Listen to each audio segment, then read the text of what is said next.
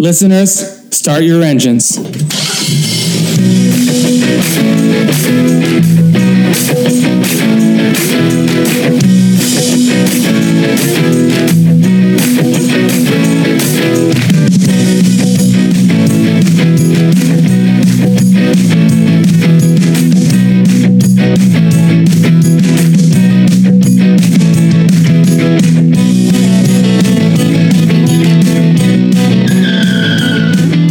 Franchise Detours, episode 69. Rob here. And what? My notes are telling me that we're not done with the X-Men mega series. Well, there's a story behind that, and I did not intend to do an episode of this podcast on 2020's The New Mutants until I ran into our guest, Jackson Smith of Nightfall Entertainment. In real life, we met up. We were talking about the podcast. I told him what I had going on. He was like, "Oh, you got to do an episode on New Mutants." And I said, "Only if you'll come on, Jackson." And here you are with Jackson and Smith and I talking about The New Mutants, movie that kind of doesn't exist, which makes sense considering it's not executed particularly well, which we'll get into, but also sort of a bummer considering what this movie tries to be at times and really could have been in different hands. We'll get into all of that, of course. As always, you can find more episodes of this show on Apple Podcasts, Spotify, Good Pods, and other podcatchers, as well as crookedtable.com. Go ahead and give us a rating and review wherever you're listening to this. For now, let's listen to a little bit of the trailer and then jump into our conversation against all odds on 2020's The New Mutants. The reason you survived is because you're a very uncommon girl. You're not alone. Not anymore. Do you know what mutants are? Would anyone like to share their first time? Rain? I was 13. I thought it was a dream. I just lost control. Sam? I started panicking. People got hurt. Roberto? My girlfriend had burned her. Ileana? I killed 18 men, one by one.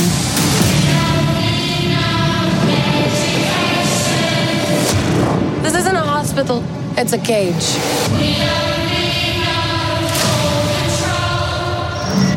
It's important we find out your power so we can help you get better. I saw something I don't think she wanted me to see.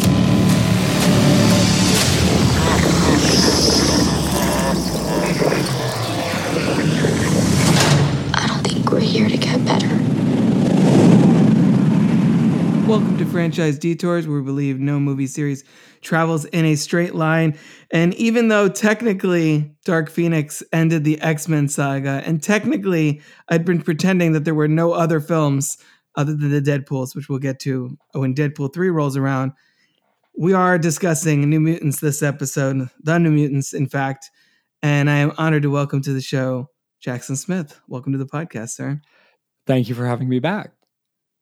So this is an interesting one because I've been spending all the previous 10 episodes being like, oh, we're doing the 10 X-Men movies, not counting New Mutants because that's not really a thing.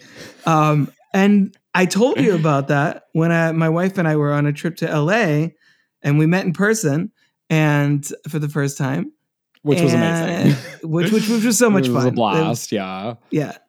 And I told you about that and you were like, oh, you have to do New Mutants. And I was like, Jackson, if you'll come on to talk New Mutants, we will do a New Mutants episode. And here we are, a couple months after that conversation. Yeah. Oh, man. And I am so excited because there's actually a lot to talk about with this movie for better and for worse. So there definitely is. So tell people a little bit about who you are and everything you have going on. So I am a filmmaker living in LA. I run a podcast with my writing partner, Adam Barnard. We are Nightfall Entertainment. You can find us on YouTube, Spotify, all those other places. We just love to talk about movies. We just love, talking about the current state of the industry and sort of what we really like that we see out there. And a lot of times stuff that we think deserves more attention than it's getting. You know, I like to champion stuff that sometimes falls under the radar, or stuff that gets a critical reception, which I think is not entirely accurate to how I feel about the thing. And so that is kind of a good segue into why I want to talk about this movie, because like this movie is by all accounts kind of a failure of the studio system and this particular franchise, and it was only sort of compounded by its very weird release, which we'll get into. But I happen to think it is probably the most interesting thing, or one of the most interesting things that Marvel has done. And I'm counting both, you know, Marvel in association with Marvel, which is what it says in the opening titles before this movie, and also Marvel Studios. Like I right. by no means think this is like the best Marvel movie, not even remotely close. But it's certainly the only Marvel movie I can think of that is led by two queer characters, and is actually a movie in the genre it's playing with, as opposed to just playing with a specific genre. So I think there's a lot of really exciting stuff to talk about with it. And I'm really thankful that you decided to extend your detour a little bit. You decided to take a detour with your detour to discuss this strange little movie. Yeah, I mean, it's basically more of a bonus episode at this point. It feels like this is one of those, like, if you're going to cut something, this would be the thing to cut, because it is an anomaly, because it doesn't fit anywhere. Like, all of the other X-Men movies are interconnected through similar characters, you know, timeline shenanigans. And then the Deadpools are sort of their own thing. And the New Mutants is sort of for lack of a better word, an afterthought to the franchise, sort of, which is, on the one hand, after rewatching it here, I sort of feel bad for giving it so much crap, because yes, it's a very flawed movie, but it's also, you know, I typically don't like to discount movies at whole cloth and be like, oh, that doesn't count, that kind of thing. But in my own defense, it does feel like the most non-existent Marvel movie in a lot of ways. Like, this came and went, and I feel like a lot of even Marvel fans are probably, wait, New Mutants? What is that? What even is, you know? And we'll get into why that is. Many different, it's a complicated whole notion with this movie. Oh my goodness. But before we get to the New Mutants, what is kind of your history with these characters? Were you familiar with them prior to the first film in 2000? And then what's been your experience over the last, you know, couple decades of X-Men movies coming out? Right. Yeah. So, I mean, my dad is a huge Marvel fan, so I knew a lot of the Marvel characters. I just at least knew of them when I was a kid, because he had X-Men comics that he read that were coming out in like the 60s and 70s. I didn't really like get into X-Men though until high school. I remember it was around the time X-Men First Class came out, which, just going to say this right out of the gate, that is my favorite X-Men movie. I still think that's probably the best X-Men movie by a pretty wide margin, actually. That's not to say I don't like the other ones, but I love that movie. It's just one of my favorite superhero movies. And all of my friends in high school also loved it. So there was like a period where we all kind of went through an X-Men phase. I sort of tangentially, because like there was a lot of other stuff that I liked. My favorite comic book in high school was actually the Hawkeye comics, which is a little weird, but they are absolutely incredible. But my friends were super into X-Men, so I knew a lot about like the lore and about like this sort of new era of X-Men and like all the drama with Wanda. You know, that's a whole nother can of worms, which I suspect they're kind of teeing up for in the Marvel movies right now.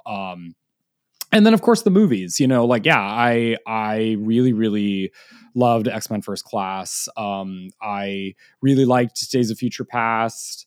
Apocalypse was a movie that came out and people saw, and supposedly had Oscar Isaac in it. Didn't see Dark Phoenix. And then of course, there's the Bryan Singer, almost Bryan Singer trilogy, and then the Wolverine movies. Logan's great. You talked about Logan, right? Of course. Yeah, we did the Okay, 3 yeah, Wolverine yeah. movies, and what a bizarre trilogy, I guess that is. It's like one of the worst X-Men movies, a pretty good one that kind of falls apart a bit at the end, and then one of the best ones. Yes. It is like truly like every movie was like twice as good as the movie before. It was very impressive. Yeah, exactly. And I think and I'm really excited for Deadpool 3 for that. I just because it's like it feels like they actually got to make a sort of trilogy with a side character like they did with Wolverine, but they actually largely got to do it really well and on their own terms from the get-go. And it's only fitting then that Hugh Jackman comes back. Although I'm not quite sure how I feel about that, because I feel like Logan was, I don't know, it was just like such an amazing send-off to that character and that actor playing that character. I'm like, what else? Why would you like bring him back? But it's Hollywood, and I'm pretty sure Marvel Studios was like, here's a blank check, Hugh Jackman. What number do you want on here? And we'll make it happen. Yeah, how big of a garbage truck do you want when you dump a mountain of money on your doorstep? Pretty much. Something like that. Oh my gosh, yeah. But I'm excited. So anyway, yeah. So that's my experience. I love X-Men. I think the concept is really cool. I think they've got some of the most interesting characters in Marvel. And while the movies have been a hot mess and so inconsistent, the highs are really, really high. Logan is like truly an astonishing movie, in addition to being an astonishing superhero movie. Like I said, First Class is like basically perfect. I know everybody loves X2. X2 is great. I have a soft spot for the first one. I remember seeing that when I was like a really young kid, and that leaving a really big impression on me. I was like, oh wow, that was really cool and kind of dark and interesting. And I just think it's neat. Yeah, no. What's cool about this franchise is that it runs such a wide range, because they took such big swings throughout. And I think sometimes those work, like Days of Future Past, and then sometimes they're less successful, like Apocalypse, and sometimes they're even less successful, like Dark Phoenix and New Mutants. But like on paper, those are interesting, like character-based stories, a lot of them.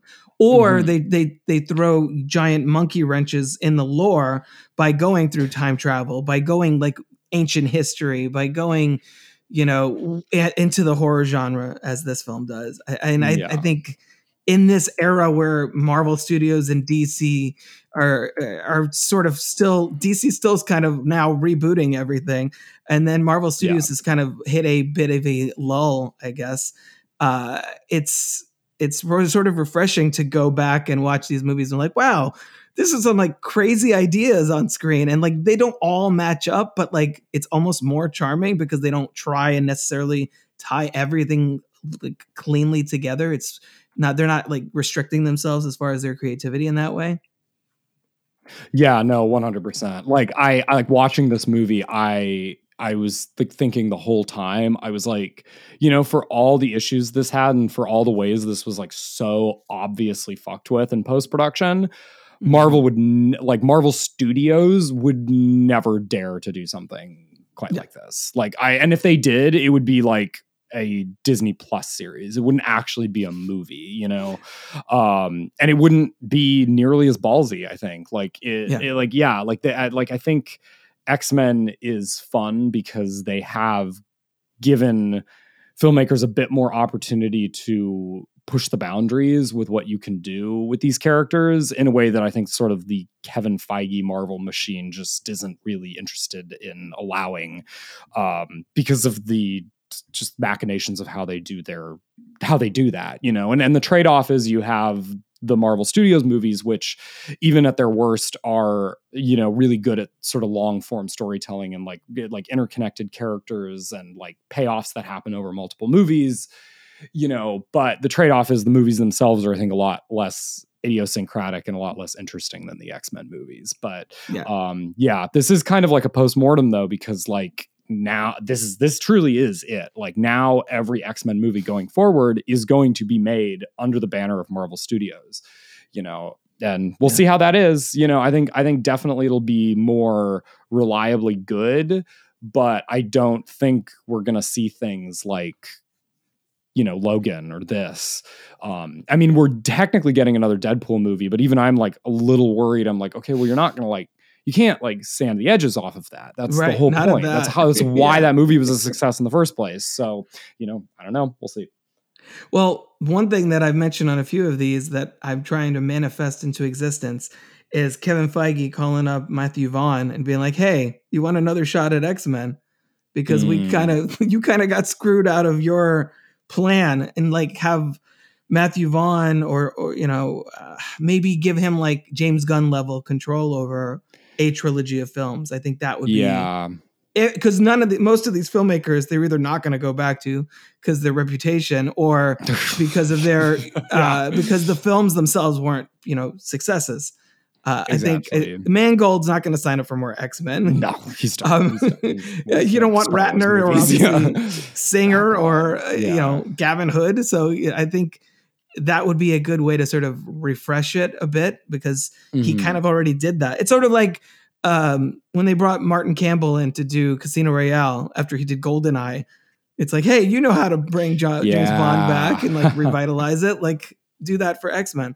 Which is ironic. I'm actually it's kind of a Bond-esque aesthetic in First Class. Yes. Well, and it's funny. I think this is totally a side tangent, but I think the Matthew Vaughn has actually been trying to make a James Bond movie for a while. He's tried courting the Broccolis to be like, hey, look, man, gestures to First Class, Kingsman, exactly, Kick Ass, all these movies, and Stardust is my favorite, but I think it's he is such a singular filmmaker. I think you just have to, again, kind of like we're talking about, you just have to accept that Matthew Vaughn is going to come in and make a Matthew Vaughn movie. That's why First Class was as good as it was, because he came in and he did what he does really, really well with the best possible material to work with, and I don't know. I think, the reason Marvel Studios is in such a lull right now is because it's James Gunn kind of is the only filmmaker that they give that amount of control to, it's and it's not even really a matter of control. It's just his particular style of movie and his particular sensibilities as a filmmaker just fit so perfectly with what Marvel wants to do, and it's I think Matthew Vaughn would be a great choice, but I also I've heard enough and I know enough to suggest that it might be a bit of a contentious relationship. But we'll see. Anyway, you could cut that whole segment out, but I was just we're talking it's franchise detours, so we're talking about exactly. We're on a detour. So and this is the sad ellipses at the end of the franchise. So it's this is the place to go on a little bit about debrief, random exactly. stuff. Yeah, exactly. So obviously this movie, famously insane development history. Yeah. So this thing shot in 2017. 2016, I think, actually. Wait a minute. No, you're right. 2017. Yeah. So to put that in perspective, this is the movie Anya Taylor-Joy made after Split. It's in that zone. She did The Witch, which she was amazing in, and then Split the following year, and then I think Split actually came out January 2017. So a few months after that came out, they started filming this, and it didn't hit theaters till 2020. All kinds of crazy, I think. Do you think it was just Fox was scared of going this dark or having another movie without Hugh Jackman in it? Because that's what struck me about Dark Phoenix is that failed. And then, that was way after this movie had filmed. Right. What do you think was the issue there with this movie and why it was shelved for so long?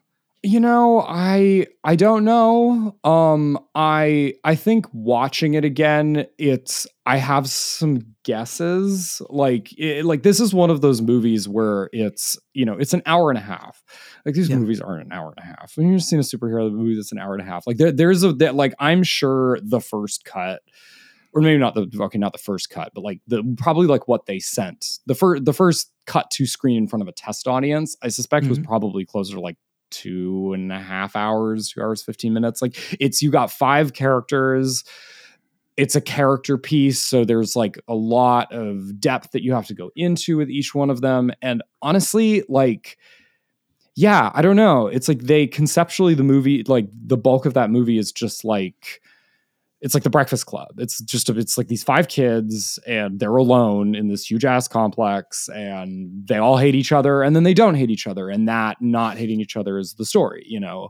Right. And it's like, I just can't imagine a 2.5 hour long Breakfast Club with, you know, this particular mix of actors and this particular style of filmmaking, with this particular sort of franchise baggage behind it. I can't imagine that was like I'm sure the test screenings were good, but I think what the studio realized was that like this is not the movie, that this is not going to be like a smash hit. Like this is not, you know, this isn't going to be like Deadpool where we come on and we, you know, it gets memed to oblivion and, you know, everybody talks about it and recommends it to their friends. Like I think conceptually this movie is really cool, but as evidenced by a lot of what you see on screen, I think there is a certain alchemical mix of elements that have to come together to get a movie like The Breakfast Club. You know, like you watch that movie and it's so,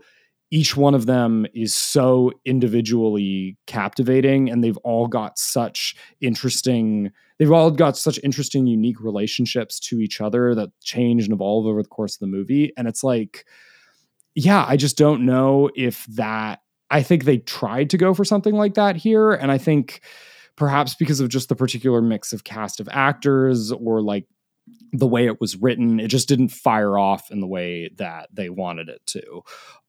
So probably what happened was the studio was like, okay, well, let's just get this into let's whip it into shape. Let's get it into the most manageable runtime possible.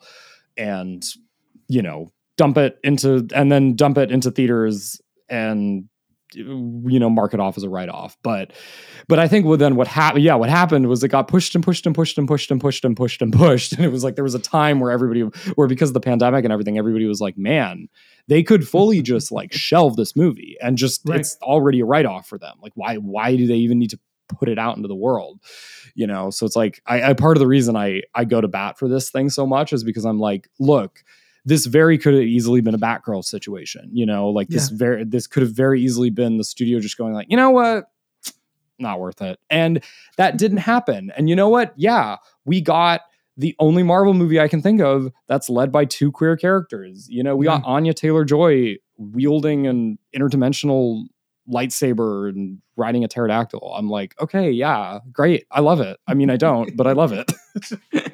No, it is what you were saying, I think, with the test screenings and them trying to figure out how to shape this thing and how to market this thing. And then Mickey Mouse stepped in early 2019. And then it was like, I guess Disney evaluating all the Fox projects that had been completed pre-acquisition and and then they didn't know what to do with it either. Yeah. And then, and there was something in the contracts apparently that had to be a theatrical release. Otherwise, this probably would have gone to Disney Plus or Hulu, which in a way would have made sense because this is not necessarily a knock towards the movie, but it does feel sort of like a pilot for an extended, series or something. Like this could have easily kicked off a Disney Plus series with these characters now interacting with the real world for the first time.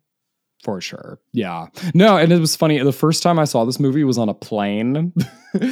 And I was like, great plane movie. It is a great plane movie, yeah. And then the second time I saw it was on Disney Plus. And both times I was like, this feels like the proper way to watch this. That being said, though, this movie does share a strange and uncommon distinction in so much that it was one of the movies to actually come out during the pandemic, like theatrically, which is like kind of crazy to think about. And I think it made probably like $15 or something, like one person at a drive-in. But that was me. Yeah, my wife. That was you. I saw this at the drive-in. Did you really? You went to the drive-in and watched this movie? I sure did. Out.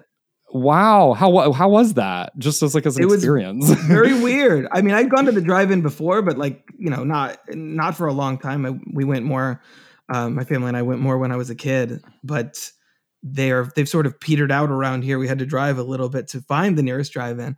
But I think at that point I was just like, I've got to see this thing.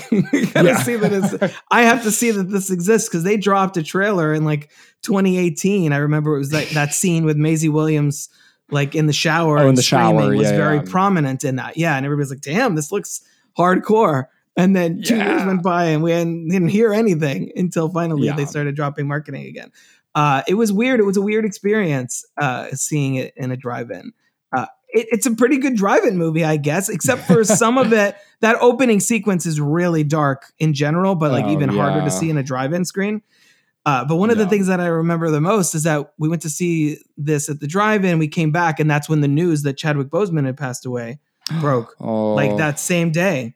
So like that all kind of happened at the same time, which is strange. But yeah, its failure is a combination of 2 studios not knowing what to do with it, the pandemic stepping into it, and then also I think something kind of similar to what we saw with The Flash, which is it's sort of the last gasp of a dying franchise, a dying universe. Yeah. Like I think DC has had probably the worst year that anyone has ever had. Yeah. Ever, financially speaking.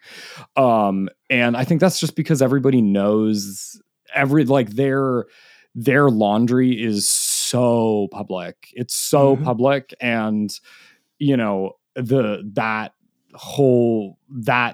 the way that whole situation went down has become such common knowledge that it's like we all know that they're gonna come in and start it all over again in another couple years. So why would we pay money to see these movies? Because they don't look particularly good either. There's nothing about them that makes me go like, oh wow, I really need to see that. I mean, Flash I think did the best that it could, in so much that it was like, oh my gosh, Michael Keaton's coming back, this is going to be the huge multiverse thing. We're going to like use this to kind of set up the next era of our universe. Did it though? It doesn't set up anything. No, it didn't. It didn't. Me. Exactly. Well, and it was like, but it wouldn't have even mattered, honestly, if it did, because people were just like, I'm sorry, I don't care, and it was like, it was the same thing I think it was the same thing with this movie. It was just like, but it was like people were like, I don't care, except for that sect of film fandom that like you and I are a part of, that was like watching the production of this movie and like watching the how it had gotten punted back so much and like been excited for it purely because they were like, oh my gosh, I can't believe this actually is coming out. I can't believe they actually are releasing this thing. I legitimately didn't think this was going to happen. Good stuff. I would love to see a extended version of this. Like I would love to see like a director's cut, because I'm pretty sure Josh Boone is also exactly. I'm pretty sure Josh Boone he's kind of disowned this theatrical version, I believe. Like he's publicly not happy with this. Which is a shame, because the concept, the idea of doing a kind of Breakfast Club meets Cuckoo's Nest meets Nightmare on Elm Street 3 Dream Warriors kind of vibe, like wow, that was good. That's a really good like take. That's the pitch. Like that's a good idea, and that's there's so many facets of as we were saying of this franchise. Like having a horror film set in the X-Men universe is a really good idea, and in a lot of ways, in some ways, I feel like this movie is it was a little bit ahead of the curve, because now every horror movie is people dealing with their trauma. Like there's all those super cuts of Jamie Lee Curtis on the various press tours being like trauma, generational trauma. And we're like, every movie I've been to see Smile. And I'm like, it's another one of the trauma movies. Okay. I mean, I get it. It's, but this movie did that. And to this movie's point, Buffy the Vampire Slayer did this movie, did that same kind of thing decades ago. And I love that they had such frequent nods to that television series, and how acknowledging that it paved the way, it walked so that this movie could essentially try to run I guess. Exactly. Yeah. No, it's got a lot of Buffy in it. I like that when they got, I mean, literally, like they're watching it on TV, which was like, which I'm like, a part of me was like, okay, that's like a little on the nose, but also like, like you clearly like I know that filmmaker loves that show purely because of what I'm watching, you know? So it's like, it felt right seeing it because I was like, yeah, well, you really captured that. And yeah, I mean, you captured a lot of the essence of movies like, you know, The Breakfast Club and One Flew Over the Cuckoo's Nest. What's her name? The Doctor is like a lot of Nurse Ratched in her. Yeah, like Dr. both Reyes, in terms of like who that character is and how she goes about that performance. Just that like really calm demeanor that like becomes more and more unnerving the more horrible things she does. Right. Yeah, exactly. You know, and it's like, yeah, it's a very flawed movie. It doesn't give its characters nearly enough time to grow and develop. And there's some kind of confusing little plot turns that feel very ADR'd in after the fact. There's like a lot of exposition dialogue that's like, you can tell it was an ADR line because you're not looking at the person talking, you're like looking at something else. And I'm like, oh yeah, they stitched something together. They got somebody to record something in their closet, you know, like a month before the movie came out. But like this is a movie that's about something. Like this movie is very about trauma and shame and adolescent anxieties, you know, in both its character work and its like actual like plot stuff. And that's really cool. And that's really neat. And its influences run really, really deep. And even though sometimes it'll feel like sanded and generic in the way that, you know, a lot of movies touched by Disney are, like I think a lot of that spirit still came through. Like I really don't blame Josh Boone for being like, yeah, that was not a good time. I don't like to talk about that movie, this and that. Like I as a filmmaker, I would be the exact same way. That being said, I do think I think it's to his credit that even despite all of the fuckery that happened after they shot it, a lot of that spirit still came through. Like a lot of that spirit still came through. It's like it's so apparent why they got these actors and why they chose to do it in this setting, you know, everybody's specific powers. Like I'm like, this was like on paper, this is like my favorite Marvel movie, you know, and there are bits of it that I do think are like legitimately really cool, but we'll get into that. Yeah, definitely. You mentioned the characters, so I wanted to kind of take a look at the roster of heroes or mutants we're dealing with here. Obviously, you mentioned Dr. Cecilia Reyes, but like among the kids, these are the only character that's appeared in any of the movies. I think is Sunspot, who is in Days of Future Past, and everyone else. Oh. Wait, yeah, he was in Days of Future Past? At the beginning, in the future sequence. Not that actor, but the same character, doing the similar kind of running around on fire kind of thing. Oh, I didn't even clock that. Wow. Yeah. Interesting. Yeah, this goes to show how messy all of this was. Yeah, I mean, they're like that. They're like, whatever. Yeah, pretty much.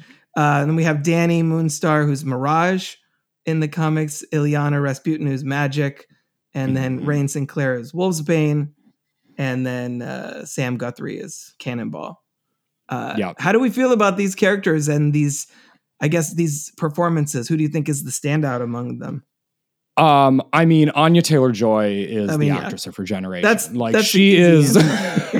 Well, because I mean, it's the boring answer, obviously. Because obviously she's Anya Taylor-fucking-Joy. Like, and she just like even in bad movies, she's great. Like, she's pretty just got such an amazing on-screen presence. She picks the most interesting roles. This particular role, I think, was very well suited to her.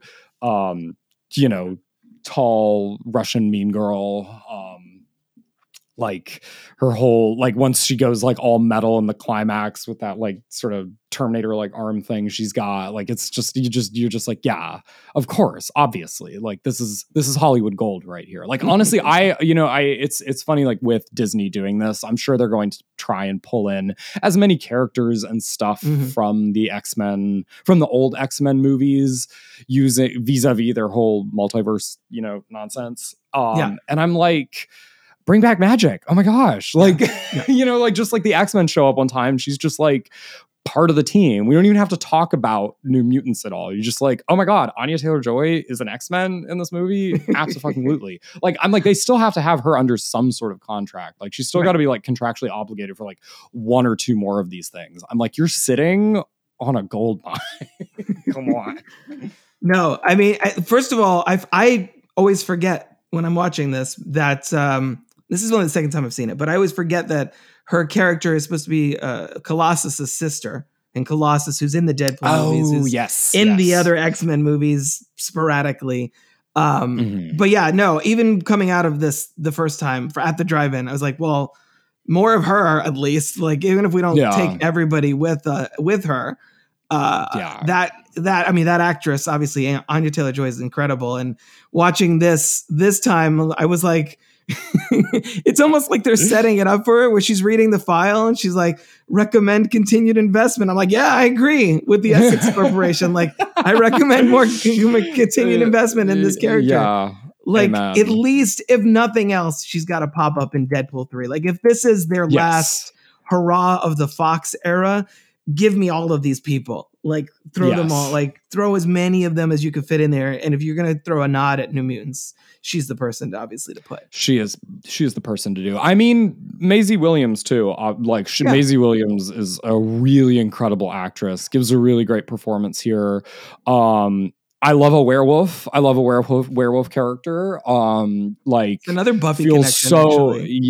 yeah. You know, like it also just feels like really she feels like very right in this movie. Like, I was like, that was like I think that was a really, really good casting call.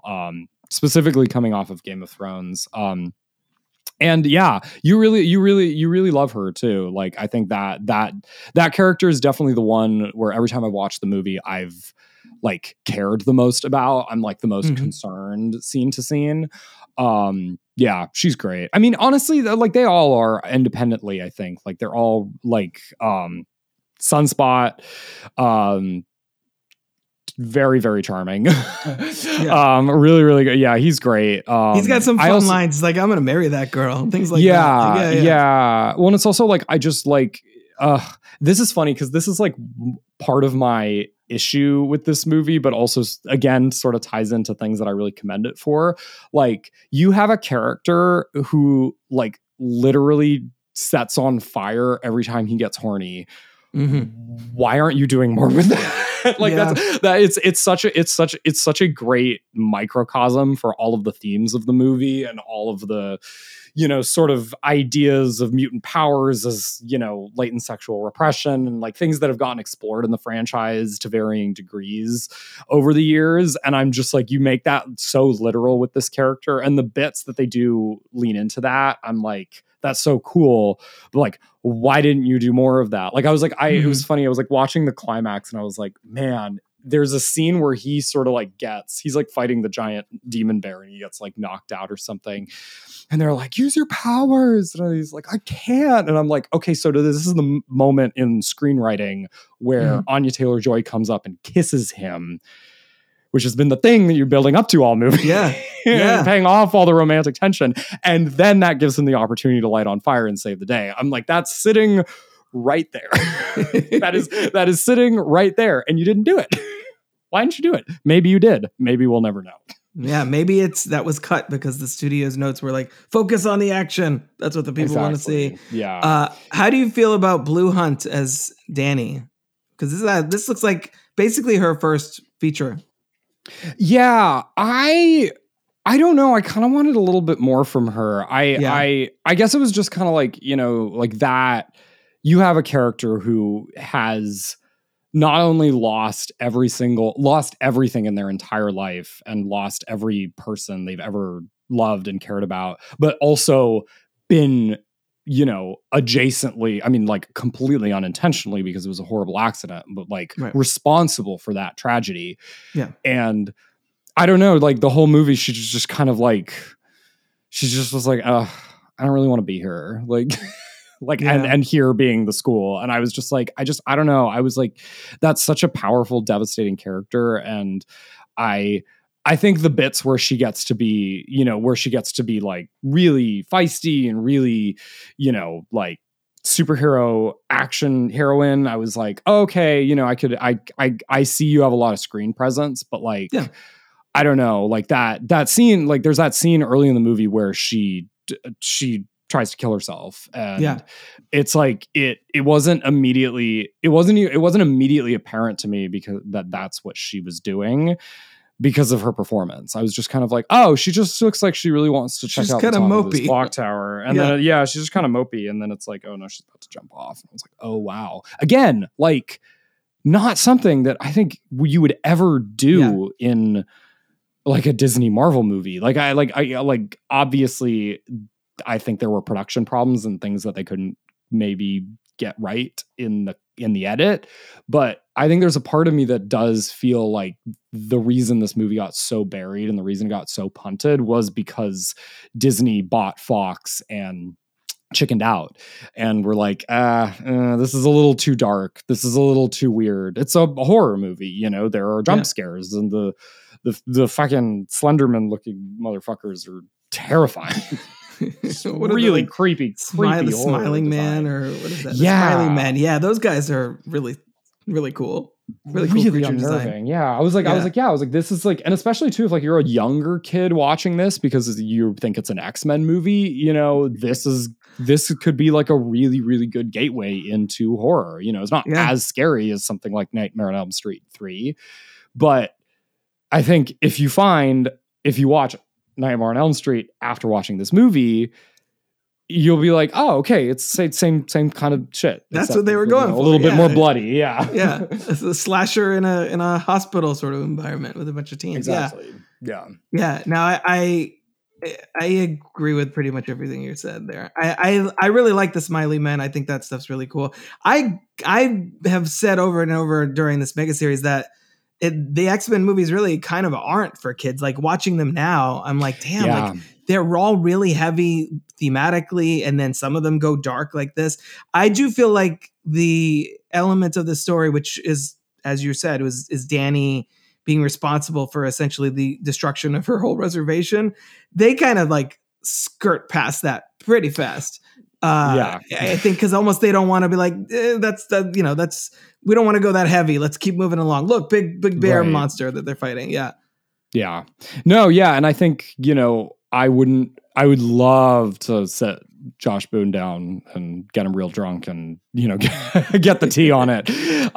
Because I would not be surprised if there were earlier versions where it was a lot sadder and it was a lot more, and perhaps too, that performance was a lot more affected. I think watching it, it was like, I don't know if I can call this a bad performance, but they definitely aren't using it to the best of its ability, and I think that's what happens a lot of times where you have movies that are heavily re-edited and recut and reshot. It's like I mean, Justice League is probably the most obvious example of this, right. But it's like, you've got Ben Affleck in the Zack Snyder version, and it's this like really interesting. It's like Ben Affleck gives this like really interesting performance where he's like. He's like somebody who's optimistic. He's like somebody who's optimistic for the first time, perhaps in his life. And it's like I think one of my favorite performances of his. And then you've got him in the Whedon version where he is just so drunk in every shot. Because they dragged him back to do this with this filmmaker who was just, by all accounts, just a real mean person to everybody on set. And it's just like, I would drink through that too. But it's like, it affects the performance, like I am sure release the Boone cut, because I think it can't be worse than this. And it's definitely got to be more interesting and definitely got to have more interesting choices on the part of all the performers. But I thought they were all I thought they were all well cast and did a good job with what they were given. But again, it's like, if you're going to have like a character drama like this, a movie that is like very explicitly like, okay, no, it's just 5 kids and they're talking with each other, then,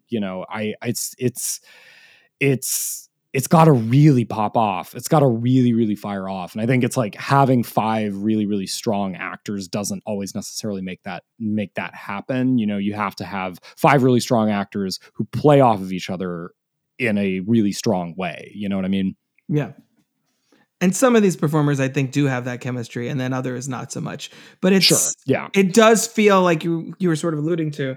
It does feel like a movie without a second act. Like the first act, everybody getting to know each other, and then boom, oh, we're in the third act. I'm like, wait, what? Already? What happened? Like, there's no fleshing out of that, and that's why it doesn't feel like it is on Josh Boone, because all of the material is there. It's just it's cut out. It's baked. Yeah, it's exactly. It's baked into the material. It's just not.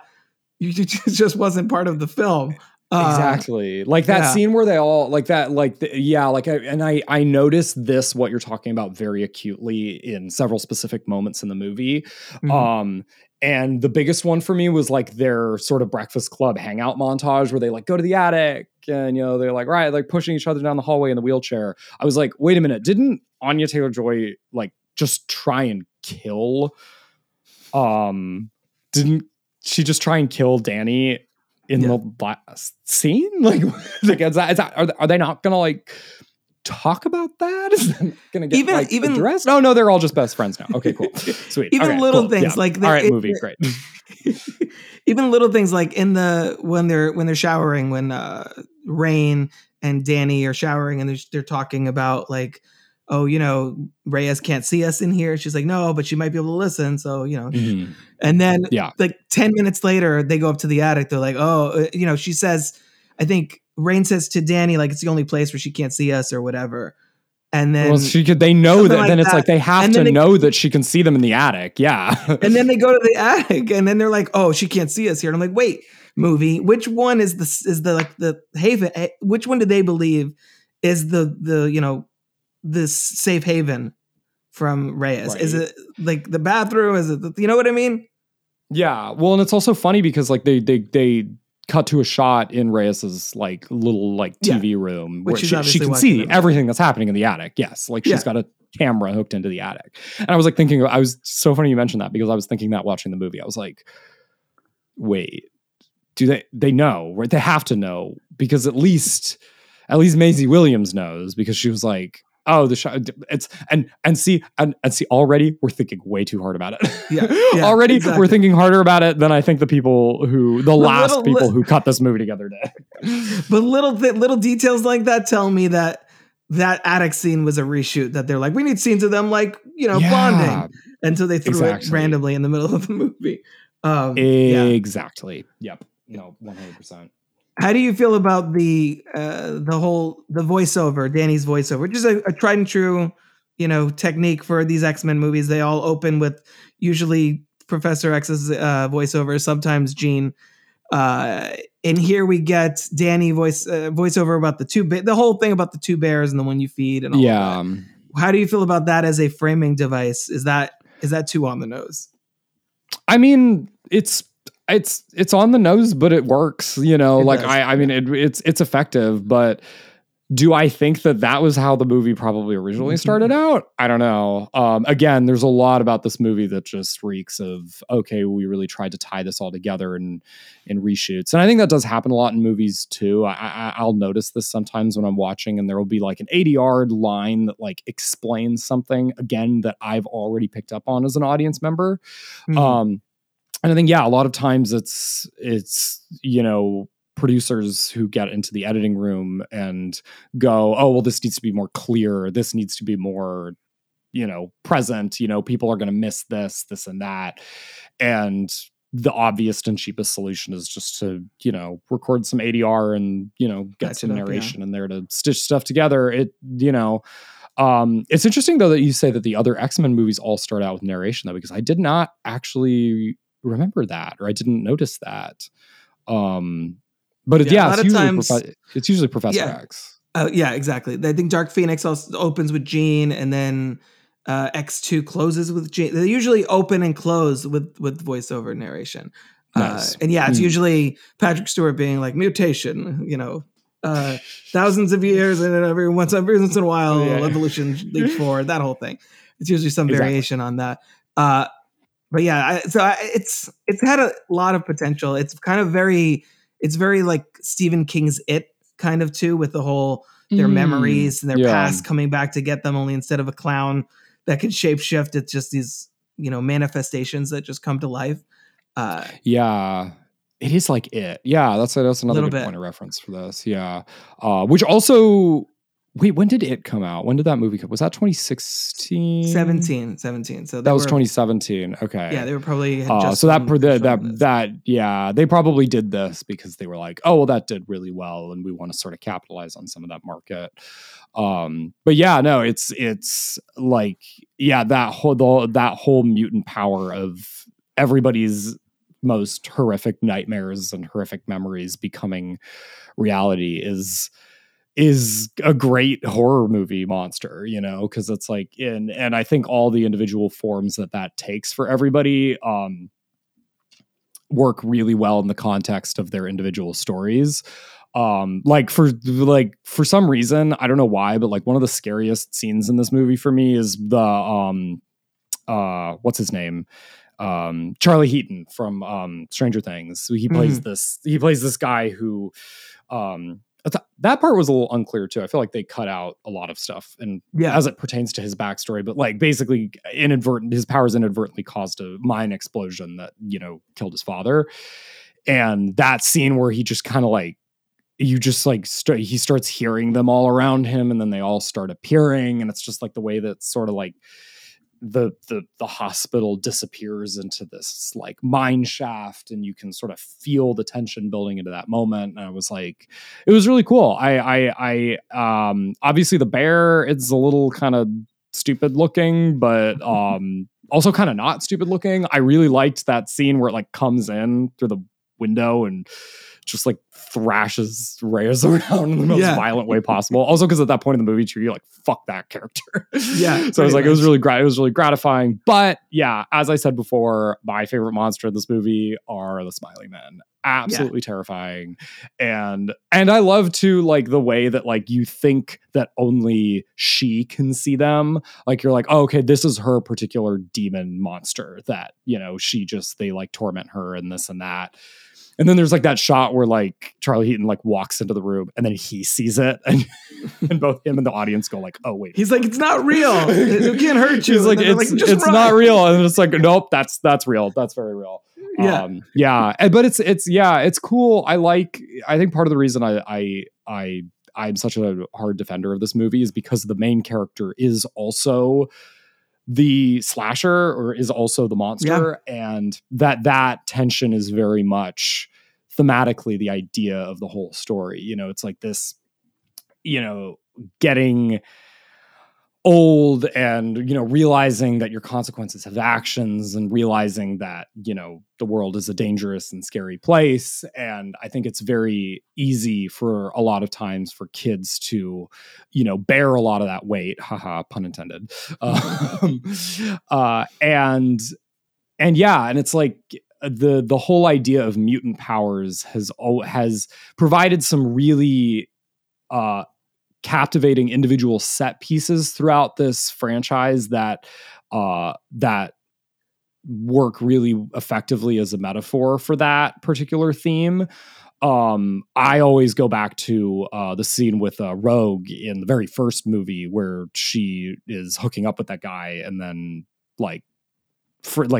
sends him into a coma or something because of her particular power, and just like how, and watching that as a kid and being like, oh, that was really scary and horrifying. But like what was scary and horrifying about it was that it was like she was like completely innocent in that scenario. She had no idea what she was doing, Right. And just like the way that society does not, protect kids and kids in vulnerable situations, and that it can become extremely dangerous for them and result in a lot of like real self-loathing and a lot of shame and a lot of internalized pain. It's like that is that is something that has been present in all of the X-Men movies, but it's like, Yeah. that's what this movie is about. Like every single thing in this movie is all sort of geared and engineered into embodying that particular theme and making it feel universal for a wide diversity of experiences as a teenager, you know, like, yeah, like there's the guy who sets on fire whenever he gets horny, you know, like As you do. like, yeah, as you do, but it's like that it's like, you know, a lot of people with a lot of really deep-seated sexual shame can feel that sort of that damage and that pain. And it's a very literal way of interpreting that. It's also, again, very effective. Buffy. That was Angel's whole Yes. thing. So Exactly. Yeah. Yeah. So yeah, I don't remember what the initial question was, but no, there's that line that Reyes has where she's talking about, you know, new mutants are dangerous. Like they come, you know, they can't control their powers and all this stuff. And she's talking about how even the mutants that we call heroes today at one point hurt someone. And then you think back to what you said with Rogue or like Wolverine's origin or like everyone. Oh my God. Like they manifest themselves spontaneously, usually in adolescence, and you don't know what's going on. So for Cyclops, you blow a hole in like your high school or, you know, or whatever. Like everybody has their trauma again, where their powers are sort of rooted in. And so I like that. It does feel like this whole movie was inspired by that scene with Rogue. I'm like, oh my gosh, what's that going to be like to be a teenager and dealing with emotional stuff? And then suddenly you have that struggle sort of externalized into these incredible, but also terrifying powers. I like also how the movie sets up the hospital. I forget what the name of this place they're called is. But they don't even think they don't even think to tell you for a while. But they set it up as kind of a dark reflection on the X Mansion, where she's talking about, you know, my superior runs a facility for gifted mutants. And so we know we're watching a horror movie, but also the kids are sort of like, oh, isn't it obvious? And he touches his temple. It's like, oh, it's going to be Professor X, like all of that. Like, I like that. It's sort of the like perverse flip side of like, yes, there are kids with powers and there's going to be people like Charles Xavier. They're going to want to help them. But there's also going to be people like those at the Essex Corporation, which builds off of the post-credit scene of Apocalypse, where you see somebody with an Essex Corporation briefcase go into they get Wolverine's DNA. And so this was supposed to come out after Apocalypse, which would have made more sense because then it builds on that. And if this had come out after Apocalypse, it would have built on that post-credit scene, which is what they were doing. They had the Wolverine, had the post-credit scene that keyed right into Days of Future Past, which led right into Apocalypse, that kind of thing. And Apocalypse would have led into this. This would have fit thematically with where Logan goes, where there's flashbacks to those kids being experimented on and given powers and all of that. So, which is and those were the same flashbacks. That was the same stuff from Logan. I was like trying to remember that in the movie. I was like, wait a minute, where have I seen these clips before? I don't know if it's exact, but it's very similar. Like it's it's clearly supposed to be sort of connected in that way. So it's funny that it's not connected, but it is kind of connected. Like it's connected enough, and that's how they rolled with these movies. It's like it's loosely connected, and that worked. That was all you needed. I mean, it's an interesting idea because it is like, you know, the reason Xavier's school is what it is because of it's all approached from a place of acceptance and compassion. Right. It's like, it's come as you are, you know, like we love you no matter what your weird quirk or your mutation is. Everybody else here has got their weird quirks and mutations, and we're all just here to make the world a better place and make the world a safer place for ourselves, you know, and as opposed to the Essex Corporation, which is like, no, this is a weapon. Because you always have to have that in a sci-fi movie. You always have to have the military industrial complex in the background going like, hey, what if we weaponize these kids? But it's like it you know, you asked earlier about like the opening narration, and it's like, I do think it, you know, it really comes down to that idea of, you know, who is the bear that you feed, like Mhm. Magneto and Professor X, they both feed very different bears within themselves, like they both have, gone through all this pain and been so deeply rejected by society. And, Professor X's solution to that was building the school and, you know, trying to make the world a better place through love and compassion and peace. And Magneto took it in the opposite direction and said, like, well, we're an oppressed people. We have to fight. We have to fight for our right to survive and a fight for our right to exist. Yeah. Anyway, I don't know where I was going with that, but it's I think if anything, it's like, it's like, this is very much an X-Men movie, but it's wild in that it's an X-Men movie that only actually really references the X-Men once. Yeah. It just is an X-Men movie purely because of what it is at its core and in its DNA, I think they only say the term X-Man like one time. Exactly. Other than that, it's alluded to and all of that. Yeah, and I have to imagine, because there were all these rumors at one point that we were going to get John Hamm or someone as Mr. Sinister, who's the leader, like the head of Essex Corporation. It's like his whole thing. So that could have been cool. If the Disney thing hadn't happened, we might have seen that sort of play out. But it feels like in some ways that this movie got sort of punished for being smaller in scale in a way. Yeah. Going from Apocalypse, which is crazy, spectacle and CG, and there's all these, buildings and stuff being ripped apart. $300 million movie. Yeah. yeah. Which I feel like, and I've said this before on other episodes, I feel like most fans of this franchise have an X-Men movie that is generally not liked, that they're like, I kind of like it. That's Apocalypse for me. Even though I know Apocalypse is messy. It's messy and it's all over the place and it's got problems. I'm sort of like, I don't know, it's entertaining.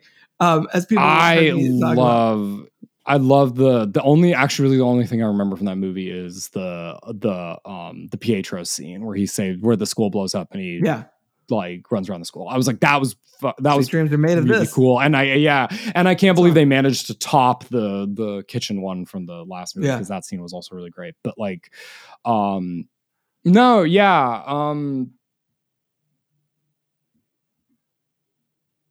I forgot what I was gonna say. Hold on. What were we just talking about? Is there an X-Men movie that is generally kind of maligned that you were like, you stick up for? I guess it's this one. This one. No, yeah. It's this one.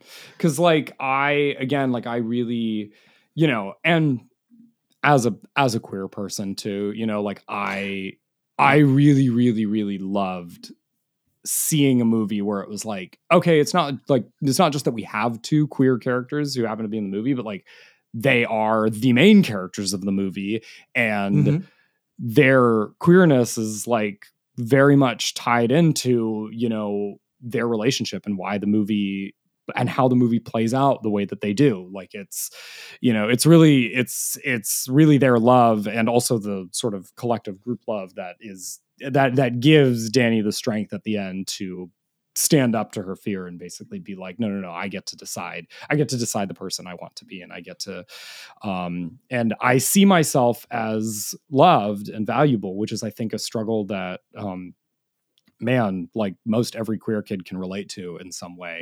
Like it was really interesting, the whole religious angle to Maisie Williams' character's arc. Like obviously she's being she was persecuted by the church for being a werewolf. But it's like, you have a character who's also queer, and it's like you have a character who's also gay growing up in the Catholic Church. And I'm like, well, right.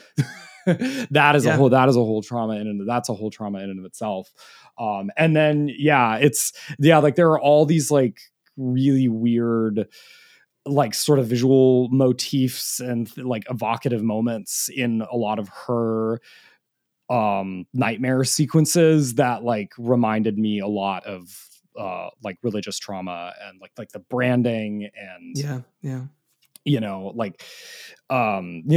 fact that all of that happened in the shower too. It has a very creepy vibe of sexual assault to it. It was like, it's got some powerful imagery in it, and it's got some really powerful themes. And yeah, are the characters actually given enough time to earn their arcs? No, but they still have them, and it's pretty cool that they did, because, I don't think, like, for as cool and bold as the X-Men movies were, I can't think of another one except maybe Logan that was really able to delve into the thornier and more human aspects of the concept in such an effective way. I will always go to bat. I will always go to bat for this movie. I don't think it's perfect, but I love it. It is my go-to plane movie. always a fun time. I think Ileana's story also implies some kind of sexual assault or torture or whatever. Something sketchy was going on there as well. And it's something because you're right. Disney was probably like, we have to make this as unapparent as possible. But that's give me an R-rated, like let those be a little more explicit. Like, yes, I don't know. Like there's definitely something here. We weren't given the complete meal that this movie was trying to give us. And that was like you said about the queer representation. That struck me when I was watching it in the drive-in. Also, that's so rare to see in major movies, period, let alone superhero movies. Plus, one of them is our main character is also Native American, and our villain is a Latina woman. Like, you never see any of I know. It's a really diverse cast, and I kept thinking to myself as I was watching it, like, wow, I can't believe they're doing this in a movie, in a Marvel movie, and too bad no one will see it. That's what I know. It's like, and it's funny because it's like you get like as we've talked about, they tried really, really hard to sand a lot of this stuff down, but they couldn't sand it off. And I think that's what's really cool. I think that's what is really punk rock about this movie was it's like, okay, yeah, this is like the most Disney Plus friendly version of this, but it was still this to begin with. And it's like, It was like, there was such intentionality and drive behind the concept behind this movie and behind the arcs of the characters and who those characters were, that it was like, I'm sure Disney was like, man, can we cut out the gay? And they were like, nope, there's too much gay. We cannot cut out the gay. And they just had to deal with it. And I love that because fuck them. Like, I don't know. This is a bit of a side thing, but have you seen Nimona? No. Oh my God. It was the last Blue Sky movie that was in production. Oh, I heard of it. Disney bought I heard of Fox. good things. Yeah. Well, yeah, it's also led by a queer character, a gay man who kisses his boyfriend on screen, and a character who's not explicitly queer, but very, very, very, very, very, very heavily implied to be queer, and uses its sort of magic, sci-fi concepts to embody the struggle of, being queer in a world that oppresses you a lot better than this movie does and a lot more effectively. But Disney canned it when they got it from Fox. They were like, we can't do this. No, we will not do this. This will not sell. And Annapurna, Megan Ellison, God bless her, picked it up and finished it, and they dumped it on Netflix, which is not ideal, but at least it exists and it got made, and it is really, really, really cool. And I would strongly recommend it. It feels like that movie felt to me sort of like the logical next point after New Mutants when it comes to representation. I'm like, okay, well, you have something that got like, it got really trampled on by the studio system and came out and was queer, but was perhaps not nearly as queer as it should have been. Right. But then you have Annapurna, who, has carte blanche. They literally get to do whatever they want because they're just sitting on an infinite amount of money, basically. And got to finish it and let it be the absolute best version of itself. And this is why I plug it and recommend it to like everybody I know, because I'm like, it kind of disappeared on Netflix, but it's out there and it exists. And I think it's very important to support and plug movies like that. Specifically, and this comes back to New Mutants too, but like specifically movies marketed to children, because I think like I think about growing up in the world that I grew up in and not seeing any gay characters on screen at all. And when I did, it was like a side character, it was played for a joke, or it was like somebody we were explicitly not supposed to like. And it's like, I can't imagine. It's so cool for me to imagine growing up as a teenager with a movie like New Mutants. I'm like, man, if this movie existed when I was an X-Men fan in high school, I don't know, would my life have been different? Like, would I have seen myself differently? And it's like, yeah, I will always go to bat for this movie because I think it's flawed and definitely not the best version of itself, and definitely like pretty aggressively sucks at certain points. But there is truly nothing else like it. And that's really sad because I think there needs to be a lot of stuff like it. So yeah. That's my soapbox. So do you think that Disney is that's a whole conversation, but do you think Marvel has gotten any stronger as far as representation goes, or as far as genre experimentation goes? Because like I said, this was supposed to come out in 2018. We're 5 years in, and we've gotten like, I was just like doing research to refresh my memory, and I'm like, okay, that's right. The grieving man that Joe Russo played in Avengers Endgame. It's like, I went on a date with a guy, and then we had that Phastos in Eternals. It was Phastos. Yes, I was going to say Phastos, it's like which I really liked. Yeah. No, I mean, to answer your question, I think it's gotten better. Yeah. But again, I still can't even see something like this getting made nowadays. Right. Like it's gotten better, but I don't think it's gotten good enough, because I think there's still, I think they're it's hard. They're like a family oriented company, and like a lot, and it's sad because like, if you look at the news today, like a lot of the hate and rhetoric and, legislation that's being like anti-trans and anti-gay legislation that's being passed is really being driven by parents and people who are like quote unquote family first. And it's like, I think it's hard because it's like Disney's market is families, but it's like, specifically in this country, but I think also in all parts of the world, it's like the definition of what that means varies wildly from person to person and from location to location, so it's like they're always like, and they're a business. They're like, well, every time we make a movie, we have to think about those people too, and we have to think about like, and we have to play to their particular biases and fears. And they've gotten better, but not good enough, because like this movie deserved better. Nimona deserved better. Like it's progress, but slow progress. It makes it all the more frustrating when something like Strange World, which is not a great movie, but has a queer character. Yeah. Just like came out and poof, disappeared, which I actually saw that in theaters as well. And took, went with my kids and my wife and everything. And it's a perfectly fine adventure story, but it's sort of groundbreaking in that way. And it's just they take it's like the whole Barbie thing. Like, they're not gonna give necessarily Greta Gerwig a mountain of money to like, here, make whatever you want. They're gonna be like, let's make toy movies, all of them. That's what Mattel's gonna do. And as far as the toys. Exactly. As far as the genre thing goes, like, I think the closest we've gotten to a Marvel horror movie is Doctor Strange in the Multiverse of Madness, which has glimmers of Sam Raimi in it.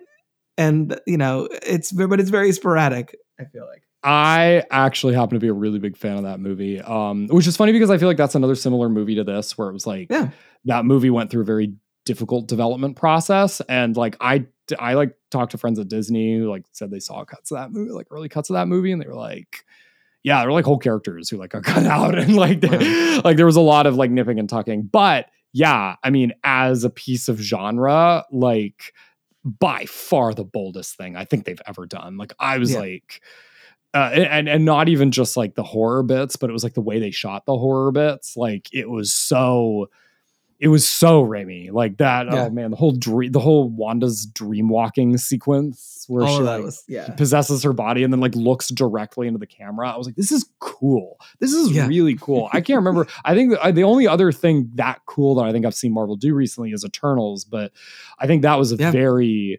that what that was just a difficult pairing of of director and material, but I think I understand why a lot of people were off put by that one, but I really liked it, and I liked it because I was like, wow, there's the like narratively and genre wise, this is a pretty bold step.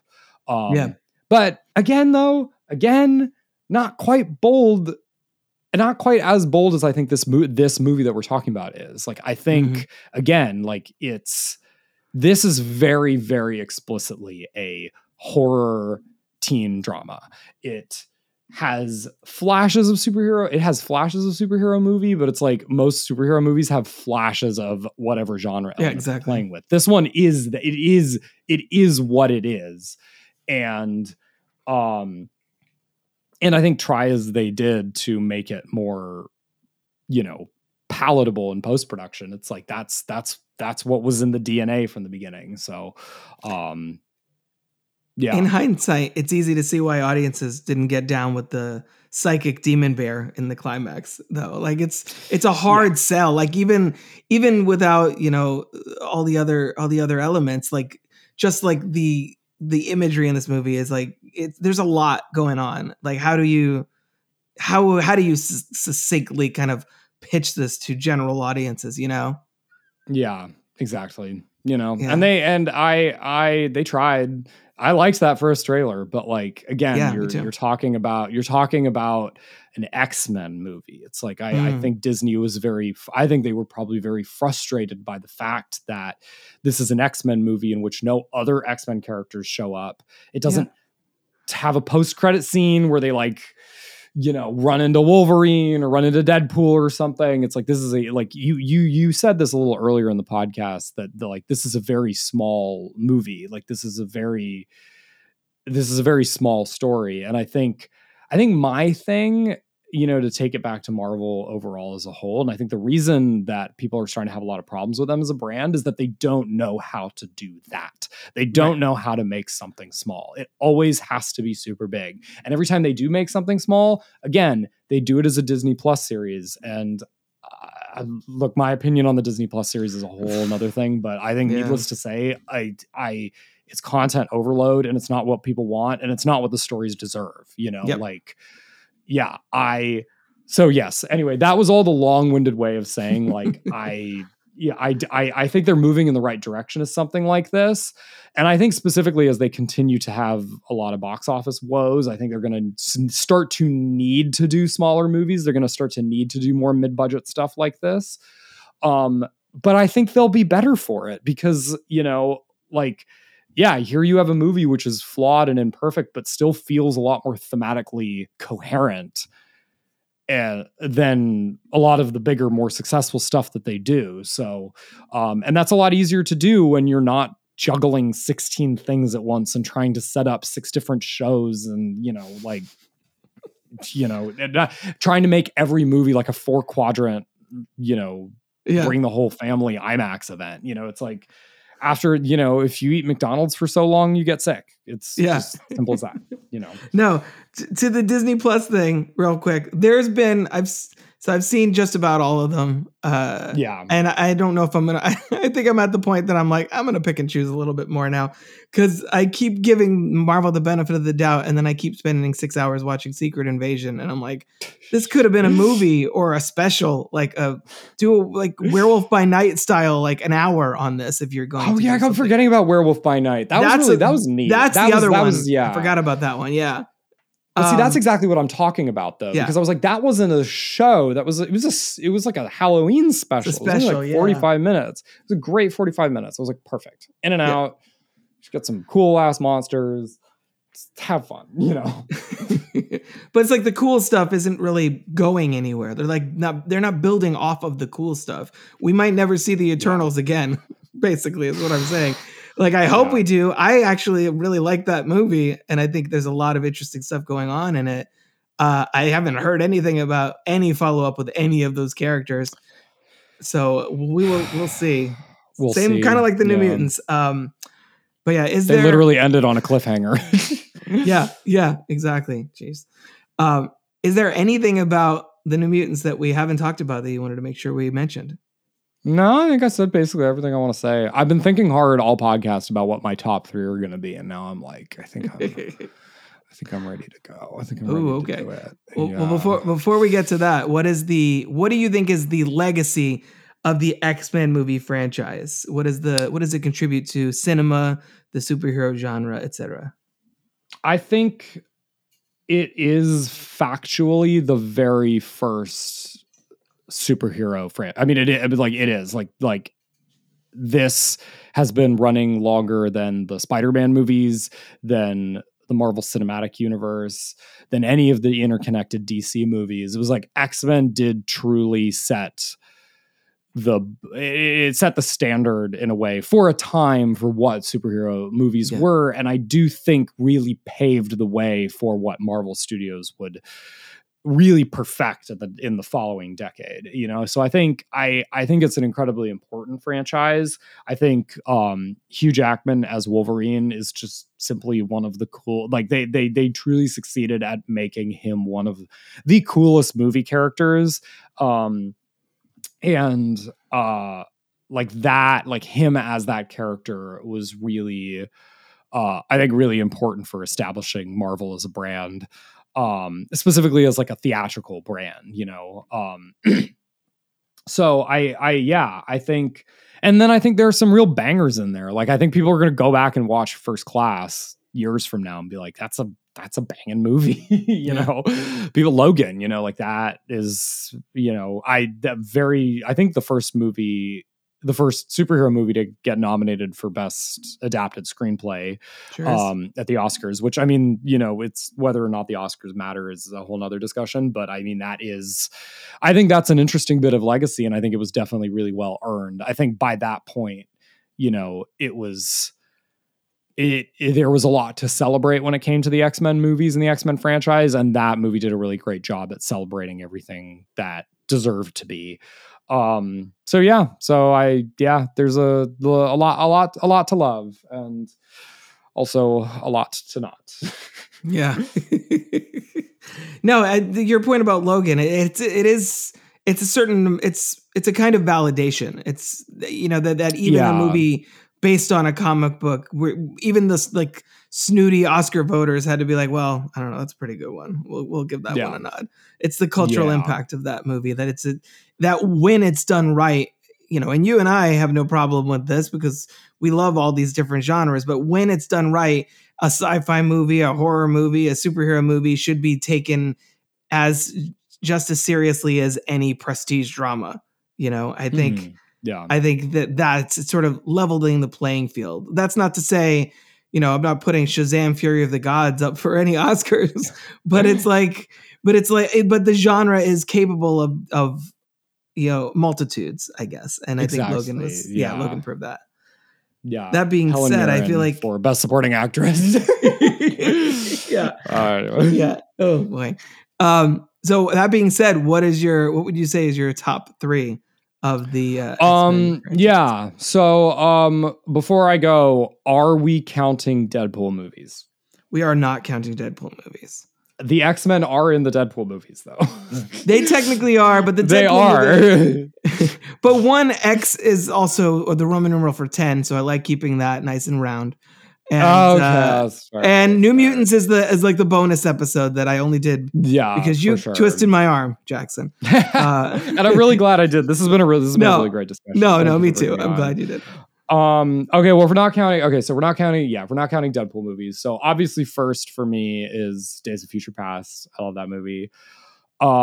Second, Logan, obviously. It's a fantastic movie. I remember the first time I saw it, I was like a little like, was like, oh wow, this really is like Children of Men. But then the second time I saw it, I was like, yeah, but it's Children of Men, but it's like also an X-Men movie, and it's great. It's really good. It's really effective. Yeah, I love Logan.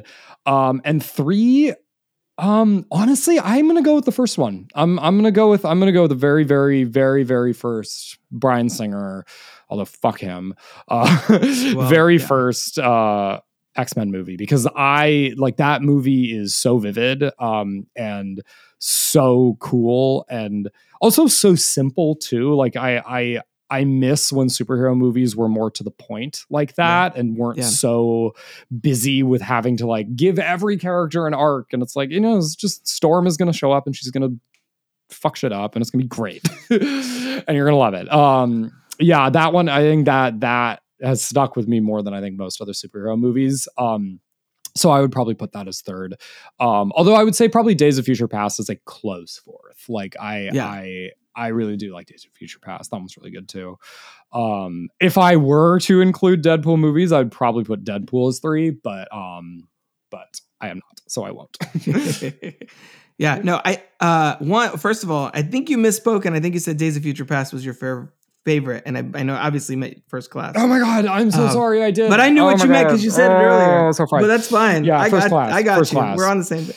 I mean, I feel First like Class is for her first. it's in the name. It's in the name. Logan. Yeah, it's that's the key to remembering. First Class is first, then Logan, then X-Men. OG. I think, through most of these, when I've asked people for their top 3, like everyone has either mentioned First Class, Days of Future Past, X2, or Logan. And then I feel like the original movie has been brought up a few times as well.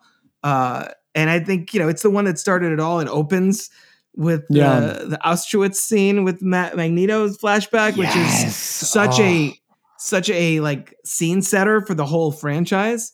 And to the point that even Matthew Vaughn's like, we're just going to restage that and expand on it a little bit because there's no notes on that first scene. We're just going to keep building on it.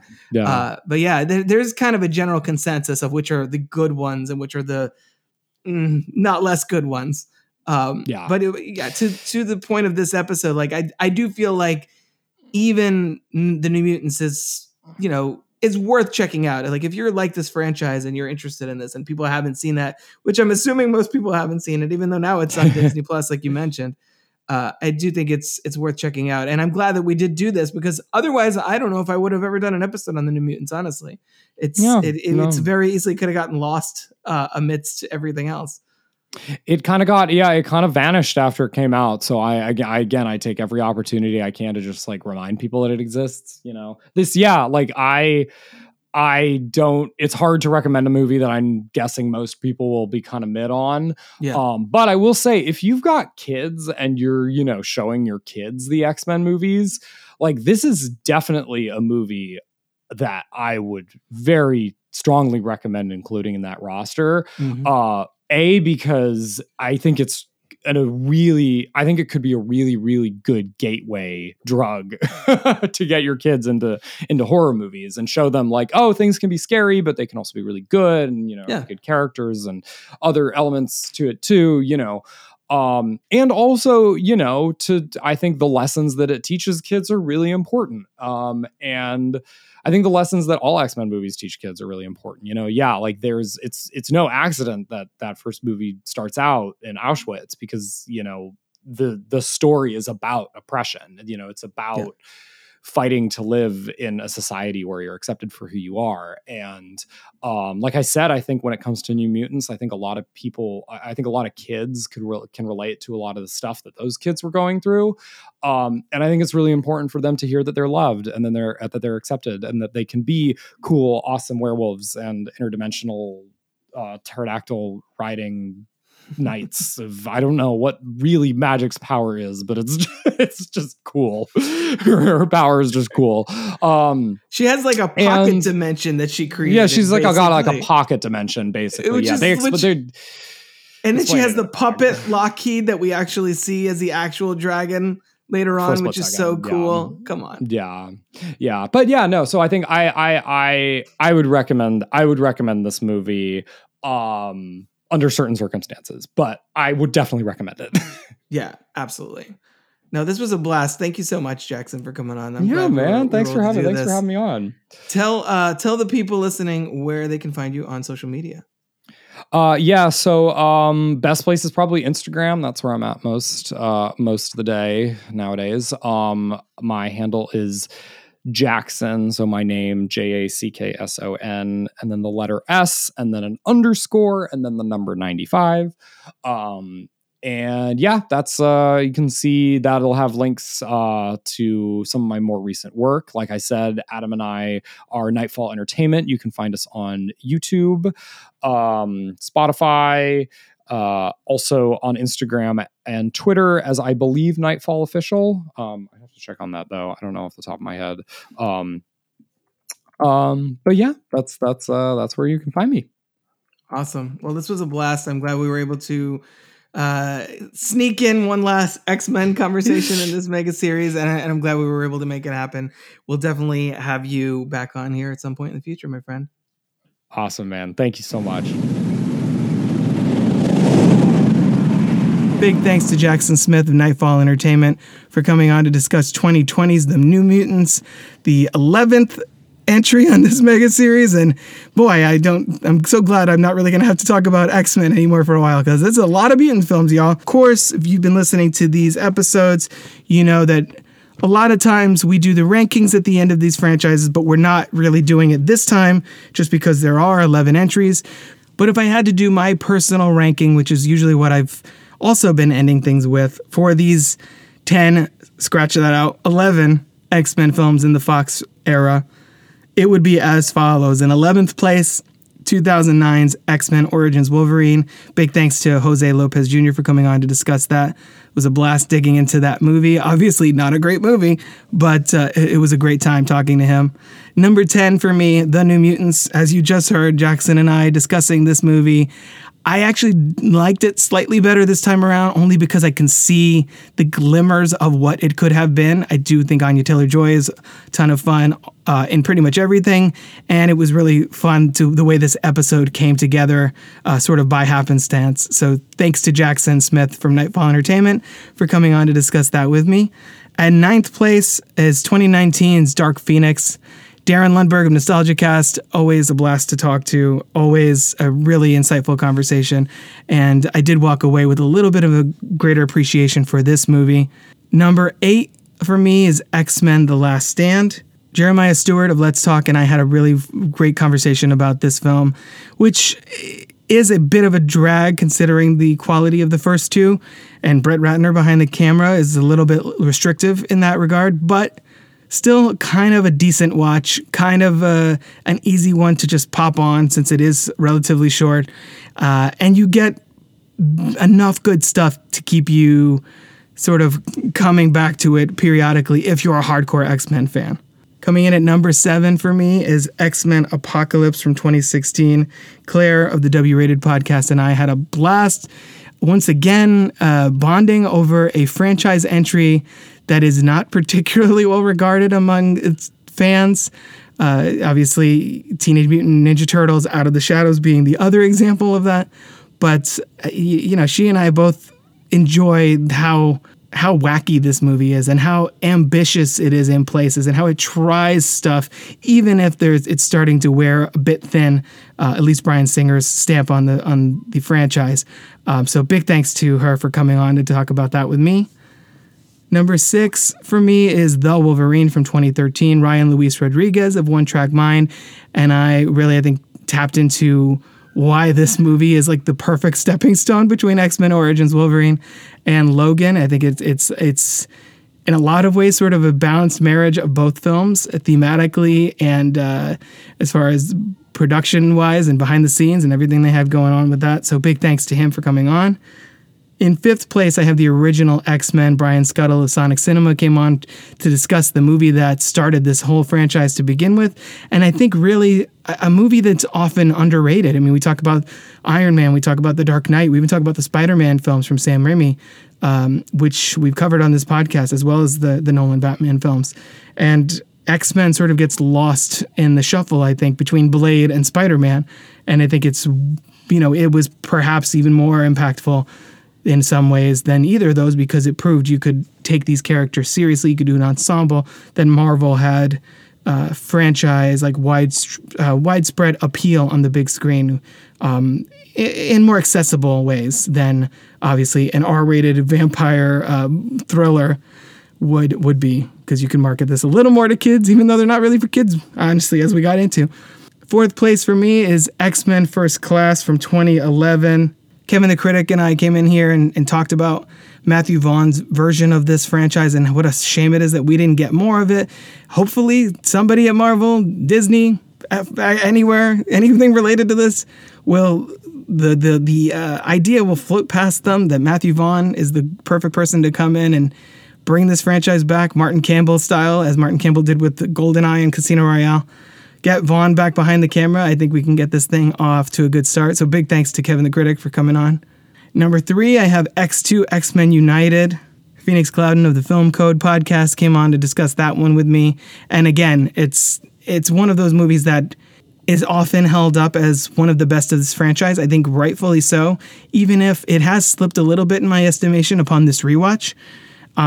It's no longer, it was for a long time, was my favorite on the franchise. And I think it's things have sort of shuffled around a little bit after doing this podcast. So take that for what you will. But big thanks to Phoenix for coming on to chat about it with me. In second place, this is a close one. In second place, I think I have 2017's Logan. As we discussed, as Catherine Gonzalez and I discussed, it's a really rich film thematically. It's got a gorgeous aesthetic to it. Obviously, it goes for broke with the violence, but it also goes really dark with its themes and its character journeys. And then Daphne Keane steals the whole show as X-23. So definitely hope to see more of her. And just a really fun and emotionally impactful movie that was supposed to put the button on Hugh Jackman's Wolverine. We'll see how that all plays out, of course. But big thanks to Kat for coming on to discuss that one with me. And in first place, for me, I think it's X-Men Days of Future Past from 2014. This was always sort of in the mix for me as my favorite one, along with Logan and X2. But I think it sort of leapfrogged past them upon this rewatch just because it feels the most comic booky. Like, it feels the most like a story ripped right from the pages. I love time travel, so time travel is always going to be a big draw for me. And especially now watching the animated series, like it feels, or rewatching the animated series, I should say, it feels like it hits the most buttons of what this franchise can do, balancing its ensemble, this sort of sprawling, ambitious narrative that spans decades, spectacle, character, emotion. It's about relationships between Raven and Charles, and Raven and Eric, and the friendship, the foundation of this whole franchise between Charles and Eric. And I really think all that stuff works. Having Hugh Jackman's Wolverine as sort of the avatar for this story, as the fan favorite character and the one that can sort of walk between both worlds, so to speak. So film critic Rosa Parra and I, we really got into this movie, and I think it is the best. I think it is the best of this franchise. I think X-Men First Class and Days of Future Past, I'd say, are like the gold standards for what the MCU should be looking toward as they reboot these characters and this world. So hopefully they'll learn some of those lessons from that. I want to say big thanks to Rosa also, of course, and all the guests who came on to discuss these 11 movies with me for this podcast. This was so much fun. Obviously, I've been a fan of these characters for my whole life, so getting the opportunity to talk to 11 esteemed film critics and podcasters and cinephiles like all of you has been a really fun and a very enriching journey for me as an X fan. So I hope that it got all of you excited for whatever the X-Men franchise has next. I am planning on doing the Deadpool trilogy when 3 comes out. Not sure if I think because of the strikes, the production was affected. So the schedule will probably shift around a bit on my end and on Disney's end. So stay tuned for that at some point. As for what's next for this podcast, I have ideas for a few franchises that I want to discuss next. Namely, I definitely want to talk about in 2024, the Before trilogy, the Nightmare on Elm Street franchise, the Rocky/Creed franchise, and the Cornetto trilogy, the Three Flavors Cornetto from Edgar Wright.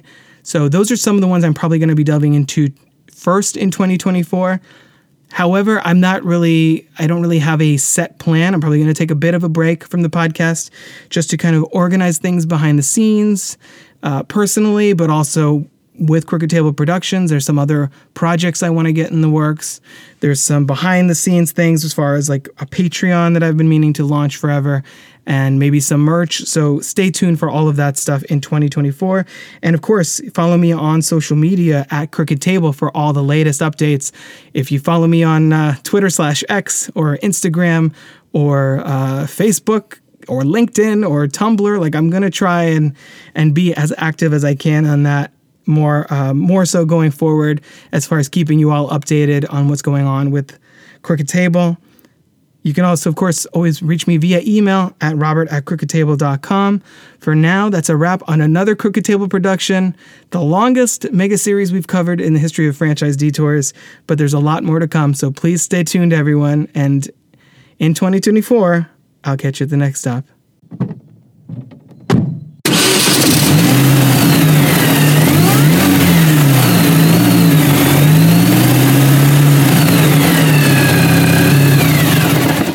This has been a production of crookedtable.com. All rights reserved.